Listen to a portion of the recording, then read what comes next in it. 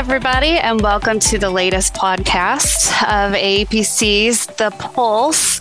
Thank you all for joining us once again. My name is Lori Cox, and I am your host today. I have my good friend with me. I'm sure if you've been around AAPC at all, any of the conferences or reading the magazines, you're familiar with Michael Miscoe. So welcome, Mike. Thanks for joining us. Happy to be here, Lori. Why don't you give us a little bit of background for those of you who may not ever have heard your name, although I highly doubt that that's happened, but you better tell them a little bit about yourself just in case. I won't tell you the year, but I started out in coding a very, very long time ago. Typing, back then they were called HICFA 1500 frames. For those of you who aren't aware what a typewriter is, it was kind of like a keyboard, but it was hooked to this thing, and it had these metal gizmos, and you pushed the letter, and it went whack on the paper, and there was like ink. So that was my introduction into billing in high school, and then after going and playing around in the Army and doing fun stuff like that, I got into software development, and that led me into developed a Part B medical billing program.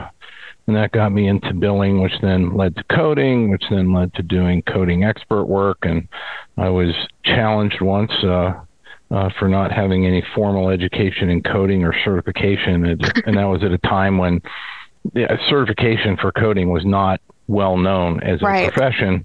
And so I got mad, and I got on my modem. You know, those were little boxes that dialed on a phone line and got you on the internet, and searched coding certifications, found AAPC, joined in 2001, took my exam. That was back when you had to drive I had to drive to Buffalo, which is 6 hours away, to take my exam because we didn't have chapters back then. And And I remember thinking, it's an open book test. How hard could it be?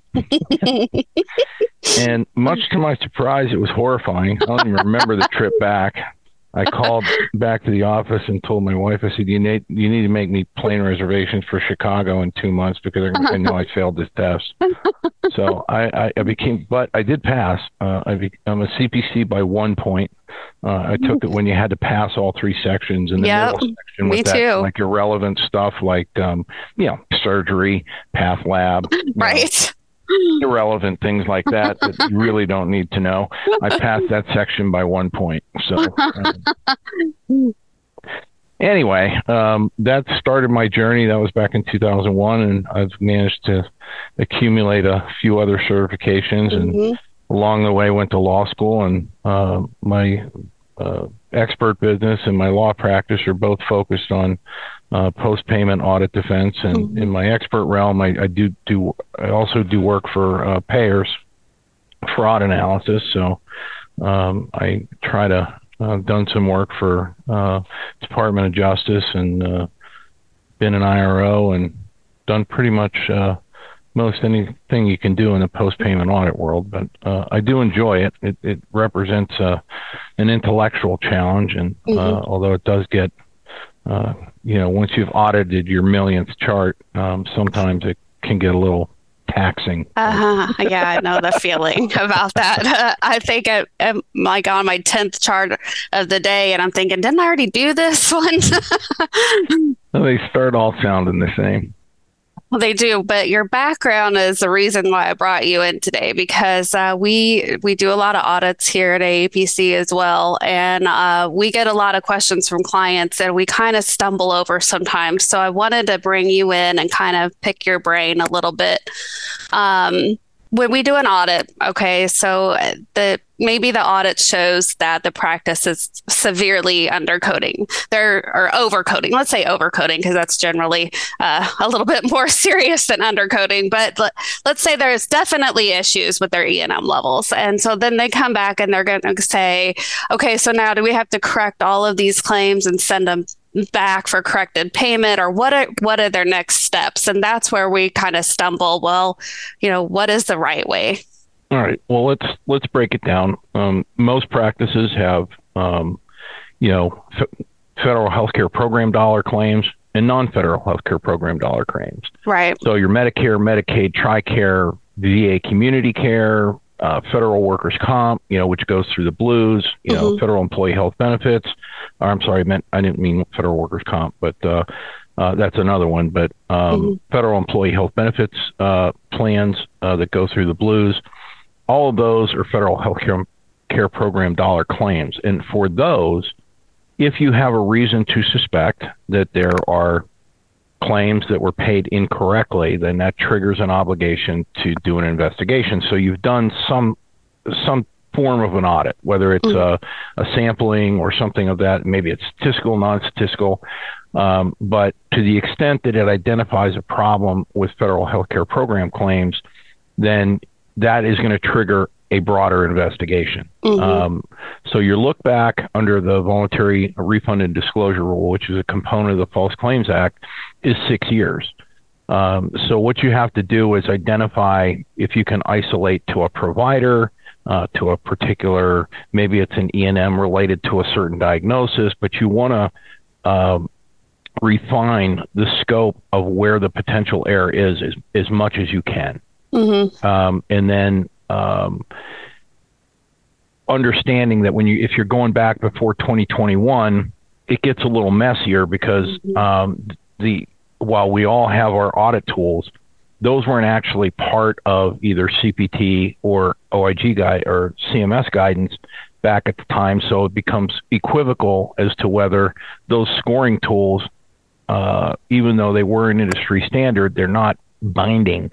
So when you get into E&M and you're prior to the 2021 change, I become a little more iffy on the disclosure and refund obligation relative to E&Ms because the actual published criteria, so if you were to look at the Medicare Claims Processing Manual, which is Pub 100-4, and I think it's Chapter 12, Section 30.6.1, where it talks about selecting the level of E&M service. I dare you to follow that guidance and figure it out. You can't. Right. To the extent that the Program Integrity Manual incorporates CPT, even the CPT guidance then was unhelpful, is the politest way I can say it, to figuring out the level of E&M. It's not until, we roll in the 95, 97 guidelines, which neither CMS or CPT referenced, and then the scoring tools for medical decision making, you get close. And even then, you can recall, we do advanced lectures on E&Ms, and we still fight about whether it's this level or that level, or how do we score this, or how do you, when do you give the, additional, new problem examiner additional workup, when do you give the additional workup point? And, so those debates raged on for 20 years with no guidance whatsoever. So once you're before 2021, you're into a different set of rules related to the level of E&M, in which case an audit of current services wouldn't necessarily tell you anything about that. So with E&Ms, you can probably firewall your disclosure liability January 1st, 2021.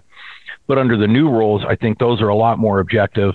And, to the extent that you see, some clear error, in the levels, then that would trigger an obligation to go out and do an investigation over all your federal healthcare program dollar claims. And the question is, how do you do it? So your options are 100% audit, which may be doable if you can isolate. Maybe it's just one particular provider.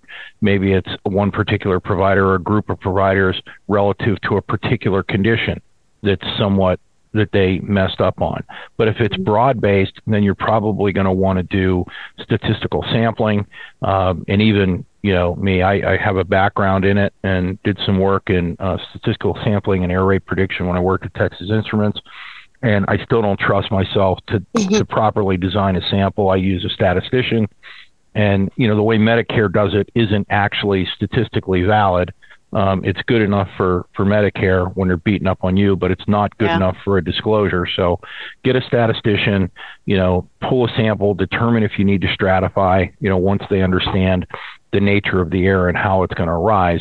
And then once you pull your universe, then they can properly design a sample, make sure that your samples are statistically independent, and then you do your analysis and then project. And you're probably going to have to stratify by payer, at least, just so you know how much to refund each payer.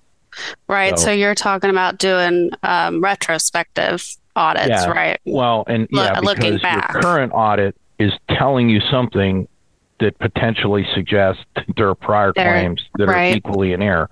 So with E&Ms, and if it's outpatient, we're going back to 2021, and then depending on if it's another type of E&M where the rules didn't change until when 2022 or 2023, that may change your look back period. Hmm. So then Um, when do they need to, okay, so they've done like a sampling, they've determined there's a problem. So at what point do you recommend that they get legal counsel involved if Immediately. it's, At that yeah, point, immediately, because at that point you're going to need legal counsel, to properly explain the nature of the overpayment obligation, evaluate the error, make sure that it is a true and objective error that requires disclosure and refund, and it isn't something that, if Medicare came down with an audit result and said this, we would have appeal rights. But mhm, you need to be cautious. Just because you have appeal rights doesn't mean you have a basis to make an objective appeal for which you have a reasonable chance of winning. So just because you can appeal doesn't mean that you can walk away from your disclosure liability. If it's a hard error on E&Ms, or let's say you found something like they billed something 25 modifier wasn't justified or something like that, and there's a relatively relative likelihood that you're going to see that if we open up more claims. That's what triggers the need to do an investigation. mhm, And then once the investigation identifies specific claims that were overpaid, then you have 60 days to disclose, depending on the amount. I mean, if you can refund it along with your disclosure, follow your local Medicare contractors' disclosure and refund rules. If it's the blues, do the disclosure at least, and then they'll tell you how to do the refund. Some Medicare contractors, when we're talking about Medicare, want you to send a check with a disclosure. Some do right. not. So read those local rules. But the long and the short of it, you definitely have to get the disclosure done within 60 days. But the 60-day clock doesn't start running until you have your audit completed. You have your spreadsheet and it's boiled down, this claim number, this date of service, this patient, this was what was billed, this is what should have been billed, and you calculate the actual overpayment. And recognizing, because it's a 6-year look back, some of those claims are back prior to when you could submit a corrected claim, because I forget how far back you can go to submit a corrected claim, but it's not forever. I think it's Right. a year. Maybe, I don't know Yeah, I don't anymore. know It's off the been top been of a my long head time either. since I've been involved in that. So Yeah, I'm same. sure there's somebody that's going to listen to this that's going to know this off the top of their head. And good for you. Right. Send me an email and tell me, so I know. But and of course you could look it up. But the long and the short of it is, Medicare's position is that if the code was wrong, you got to refund it, and then you can try to do the offset. We got overpaid by this much because it was a 4 and it should have been a 3 or something like that. Right. But usually when they're doing the audit, if it's a 4 and it's overcoded, they'll deny and request a refund for the whole thing. And if it's too late for you to rebill the corrected claim, too bad. Right. That's the way Medicare's position is. But from a disclosure and refund perspective, since you were only overpaid by a certain amount, I think it would be safe, to disclose, the correct code and the payment offset and refund only that. And if they want more, they'll tell you. But that's, those types of decisions I think are best made with counsel, as well as designing the scope of your audit, making sure that you have a statistician to appropriately design the sample, because if you do it wrong, they won't accept it. Right. So don't think, and I don't recommend that, you just grab rat stats and, pop out some numbers and, try to do a projection and say, this is it, because even following Medicare's guidance, they're way harsher on when you're doing a disclosure to them than when they're doing an overpayment to you. So they can cut corners. We can't. I'm glad you said rat stats, because I find it difficult to use myself, just trying to find a valid I can't say that word today. Statistical. Statistical. I can't say that one. But yeah, I find that complicated. I like that better. But there are people out there that can help. And of course, if you have legal counsel, perhaps that counsel could recommend a person that can do that. Yeah. So, I mean, but you're safer, demonstrating you've done, because things that rat stats can't tell you is, should we stratify? You need a statistician to look at, the nature of the data, the nature of the problem, and make those decisions as to whether you should stratify or not. Because sometimes, you don't want to overpay. And if you design your sample wrong, you're going to end up paying more maybe than you should. So it's better to spend a few dollars and get a proper statistical study done, overpayment estimation, make sure that everything is done right, and that you actually can prove that you have a statistically valid result. Because if you can't, they'll make you do it again, or they'll make you do 100% audit. Right. And you don't want that. It's just more messing around, more lawyer fees. Usually when I do disclosures, we send them in, and if you do them right, there's never a question that's like, thank you very much. Here's where you send your check. And, and that's what you want to happen. Yes. If it has to happen, right? Yeah. If you have to do a disclosure, you want it to be easy peasy, lemon squeezy. It's like I always tell doctors with documentation. Documentation, if it's good, it answers all the questions that anybody's going to ask. Bad documentation creates questions, and when those questions get asked, then it costs money to answer them. I agree, because anytime you leave things, the gray area that we love to talk about, well, just like you said earlier, I could audit a record, or you could audit the same one, and we could come up with a different response. Yeah, especially when we're pulling different inferences from the same piece of information. And, I may be willing to pull an inference. You're not. Maybe my background in a particular area is a little deeper, and I'm going to read something a little different than you are. Yeah. And the problem is you never know what the skill level of the auditor is on the other side of the equation. And I like not leaving things to chance. Right. And especially when they're not well skilled in the specialty. They'll follow the documentation content elements strictly, and if you're missing something, you lose. And then you're into an expensive appeal process trying to explain why it doesn't matter. Right. Right.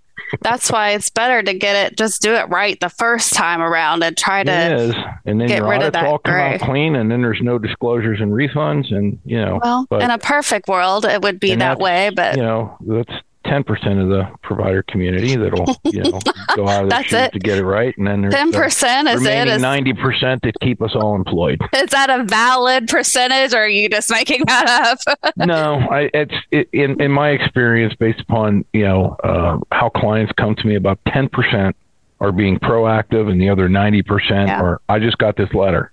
Yes, I agree with that. And they're horrified, ready to dive out a window.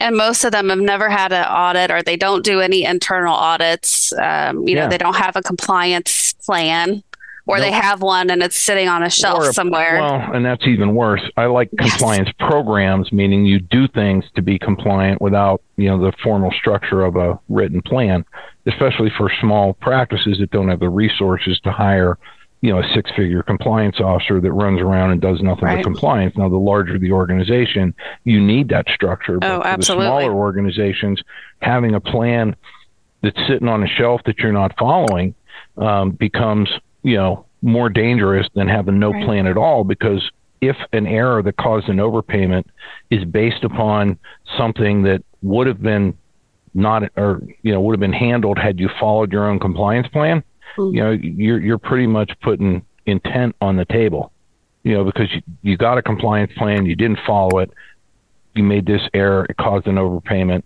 which means, that's reckless. That's not, you didn't know, you knew, you just didn't do anything, and you got an overpayment, and you can't say, oh, it's a mistake, or, oh, we didn't have time.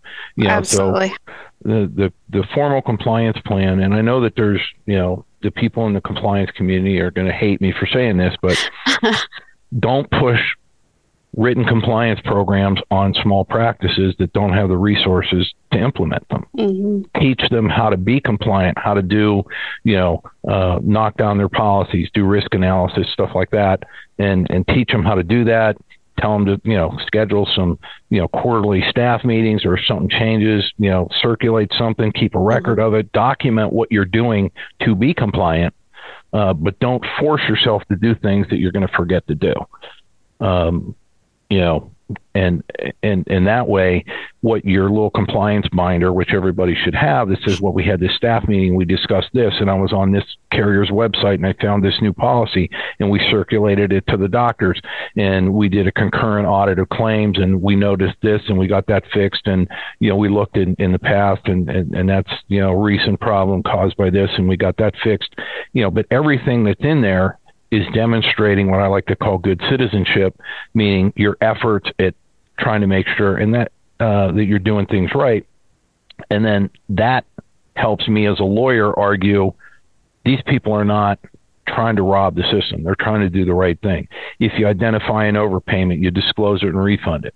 If something got billed on the wrong patient or the wrong date, you fix it, and you throw that in your evidence of that in your compliance binder, then everything in there is a positive, and it helps insulate you from any allegations of fraud. But when you have a compliance plan and you're not following it, that's on the bad side. Yeah, I agree. I agree 100%. Well, I want to talk more about this, but let's take a quick break and we'll be right back. How are you safeguarding against errors that put your organization at risk? At AAPC Services, we leverage our deep expertise in over 80 medical specialties to create tailored solutions that drive accuracy, profitability, and peace of mind for healthcare organizations of every size. And when it comes to the accuracy you depend on, we leave nothing to chance. Your project will undergo our multi-tier quality review process, ensuring you meet your goals, and we maintain our enterprise-wide 98% accuracy rate. Learn more at aapc.com/business. All right, welcome back, everybody. We're sitting here with Mike Miscoe, picking his brain on all things compliance and legal, and we've covered a few different broad topics already so far. So let's talk a little bit more about compliance plans, and the OIG recently updated some of their guidance on the compliance. And I like what you said earlier about smaller practices. They don't always have the people, they don't have a compliance officer. So hopefully at minimum, they have a certified coder on staff is usually what I'm looking for. Like, do they have somebody that's certified that's at least helping them with their claims? And then what can they do to make sure that they're staying compliant? Yeah, so that's a good point. The OIG did publish new general guidance. And if you read the new general guidance, it sounds a lot like the old general guidance. I mean, there's no new giant concepts. They have structured their guidance into categories a little bit more precisely than they did in the past. And they have promised new small physician practice guidance and hospital guidance and nursing home guidance. And, so they're going to redo all of those individual specific guidance areas. So look for that. But I don't anticipate that for the small physician practices, and when I say small, I'm talking like 10 docs or less. Right. Okay. Maybe 1 to 2 locations. Certainly super small is the single doc practice, with maybe they have on-site billing or outside billing, they're admin people and some nursing and assistants and stuff like that. But, and when you look at those practices, even a 10, I work with a 10 doc practice, and they have an office manager who does a fairly good job of digging into compliance issues, but she's not a trained compliance officer.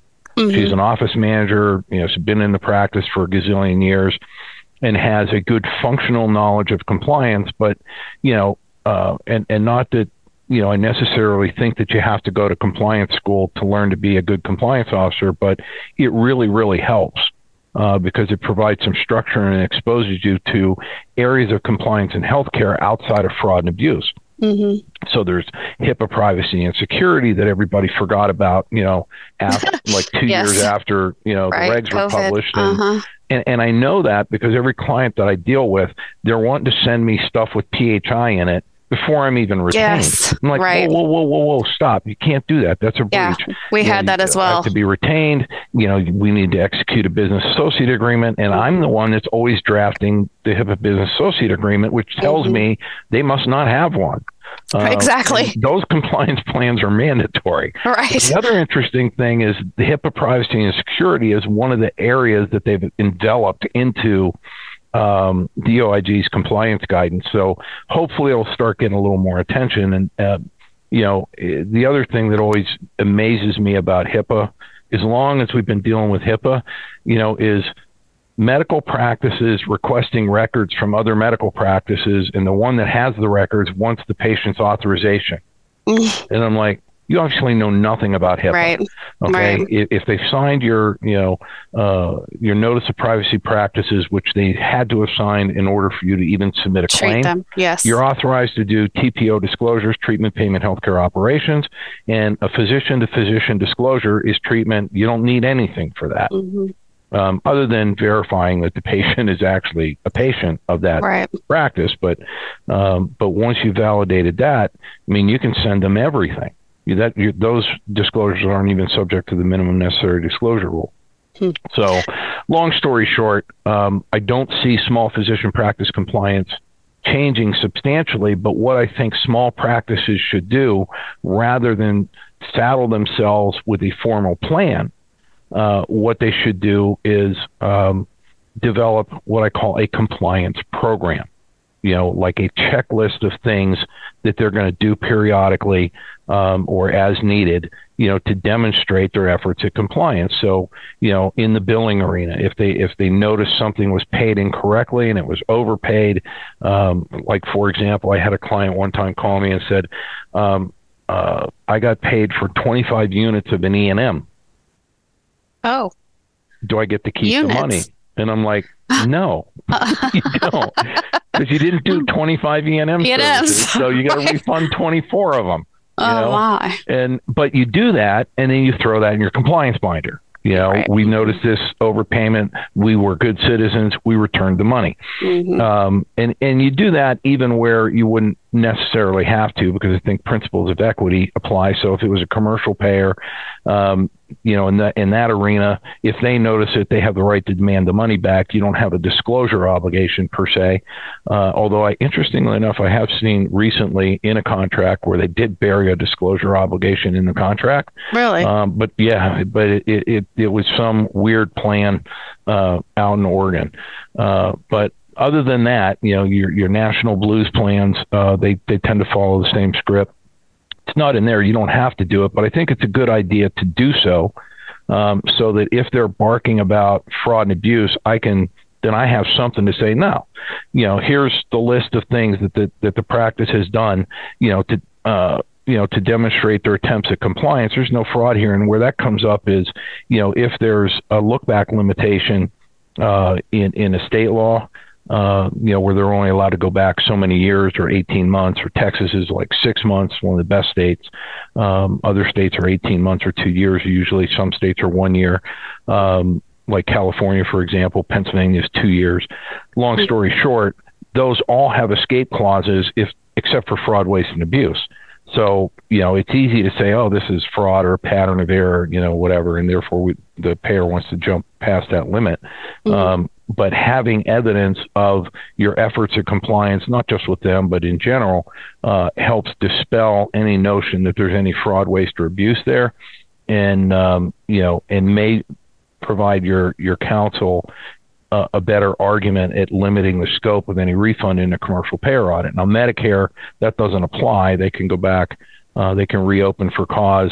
Basically, they go back, take the date a claim was paid, go to the end of the year +4, so maximally 5 years.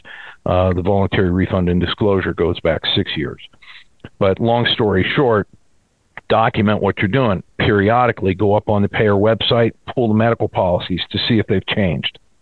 document that you did it. If you have a staff meeting or there's an issue that you want to talk about, a new policy or coverage problems, and that you want to go through and review the policy so all the docs know what they need to document that you did it. Right. You go to a seminar, you attend a payer, podcast or webinar or something like that, document who was there and who did that, and if there's any action items on the back end.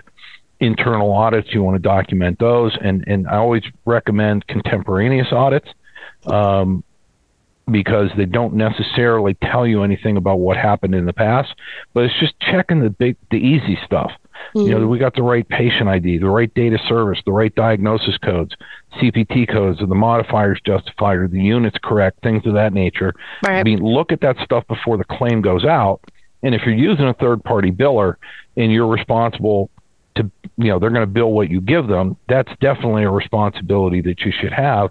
And I always try to warn providers. Providers usually retain billing services for their expertise, because they're certified billers, they're certified coders, but they need to read the contract. Those folks are not doing value add usually, and if they are, they probably shouldn't, unless they are actually going to extract the codes from the documentation. Otherwise, if you're giving them codes, you need to make sure that they're correct, because that's what they're going to bill. Because that's what their contract says they're going to bill. And they don't want to own any part of your post-payment liability. So that's why third-party biller contracts limit their responsibility. We're going to bill what you give them. So that puts the onus on the provider to make sure that they code correctly. Now, if you are hiring somebody to extract codes from your claims, then you need to make sure that they are very familiar with your local payer rules so that they do it correctly, because the common error there, and I'm sure you've probably seen this, is they take what I call a universal truth approach, where they code consistent with Medicare, and maybe the payer involved that works and maybe it doesn't. So those are some of the out points that, people need to figure out as part of their compliance program to make sure that the claims that actually get submitted are compliant with that particular payer's rules.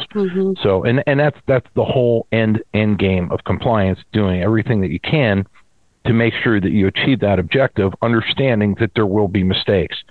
But if they're mistakes, I want them to be just mistakes and hopefully isolated so that it doesn't trigger any broad-based disclosure and refund obligation. Right. And you want to make sure that they've got somebody that can we were talking about kind of like the billing company, and that you want to make sure that they have somebody that can go back and educate the provider. For example, like in a recent audit that I did, we had a provider that was seeing patients, and he would talk to them about tobacco counseling, but he never documented his time. Well, he didn't know. All you have to do is document your time. You did the counseling. And I think the problem is that billing services are loath to get into that because it's not their responsibility. They're going to bill what you give them.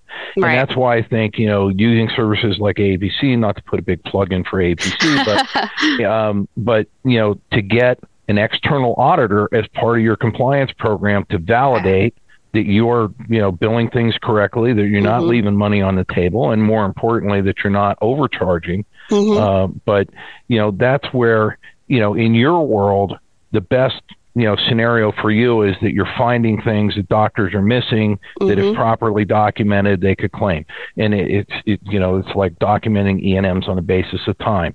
When they're doing like a, pre-surgical consult or something, assuming that it can be billed, and it's yakka. There's no exam. And, there's the decision's already been pretty much made, but they spend 40 minutes going through with the patient, and the docs never think of time, and that's where your kind of audit can be the springboard to educating providers. Okay, you have these options, and if you're willing to use an extra brain synapse and recognize this is an encounter based on time, and therefore I need to document this way,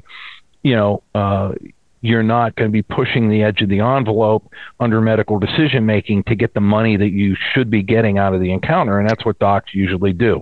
They stick with their regular templates. They, it's a 4 because I spent, whatever with the patient, but the time, the documentation doesn't really support it. And, and it's too late to go say, well, I spent 40 minutes with the patient, talk about this, that. I mean, sure, you can write an addendum, but, lots of luck getting anybody to believe it when it's 2 years right. after the fact.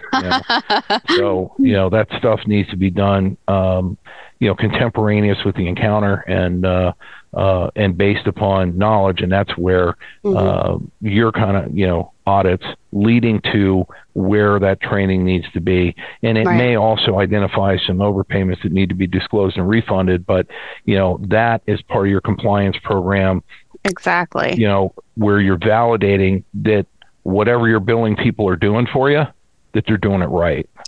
Or if you're giving them the codes, the modifiers, and all that other stuff, that you're doing it right. And they're being proactive. And I always like to tell them, we're here to prevent, hopefully, that payer audit. Or when that payer audit comes, at least you can hand over your records with a smile, good luck, here you go. And that's a great point, prevent the audit. I mean, there's so much that can be, where you can help out providers with profile management.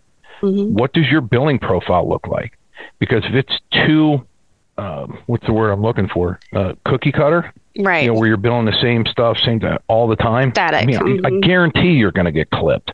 Oh yes, absolutely. That's what computer programs identify as consistency in your billing data.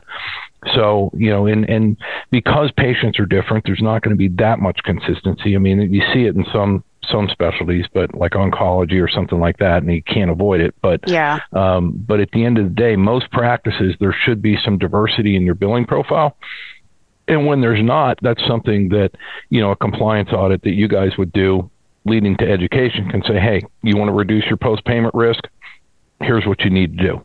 And, quit stretching your encounters or looking for reasons to get to a certain level all the time. I know you get paid on your RVUs worked, but, that's not, you're just leading yourself into a brick wall. Yeah, I hate that question. They're like, well, what do I need to document to get a 4? And that's not what it's about. It's about the patient. Their need today is a level 4 because it is moderate. It's not that you need to document it that way. Then if it's not, it's a level 3, I wrote a really smart EMR program once that put some hard rails on providers, in terms of letting them, condition creep. And it was in a physical medicine environment. And, it would do all your diagnoses from your exam findings and to tell you when you needed imaging and when you didn't. And it was really smart. And we get calls all the time. Well, what do I need to find so it'll let me do this therapy? Like, no. You're missing the point. If you're asking me how you falsely record an objective finding so that you can justify doing a therapy, therefore committing a Title 18 crime, I'm not going to tell you.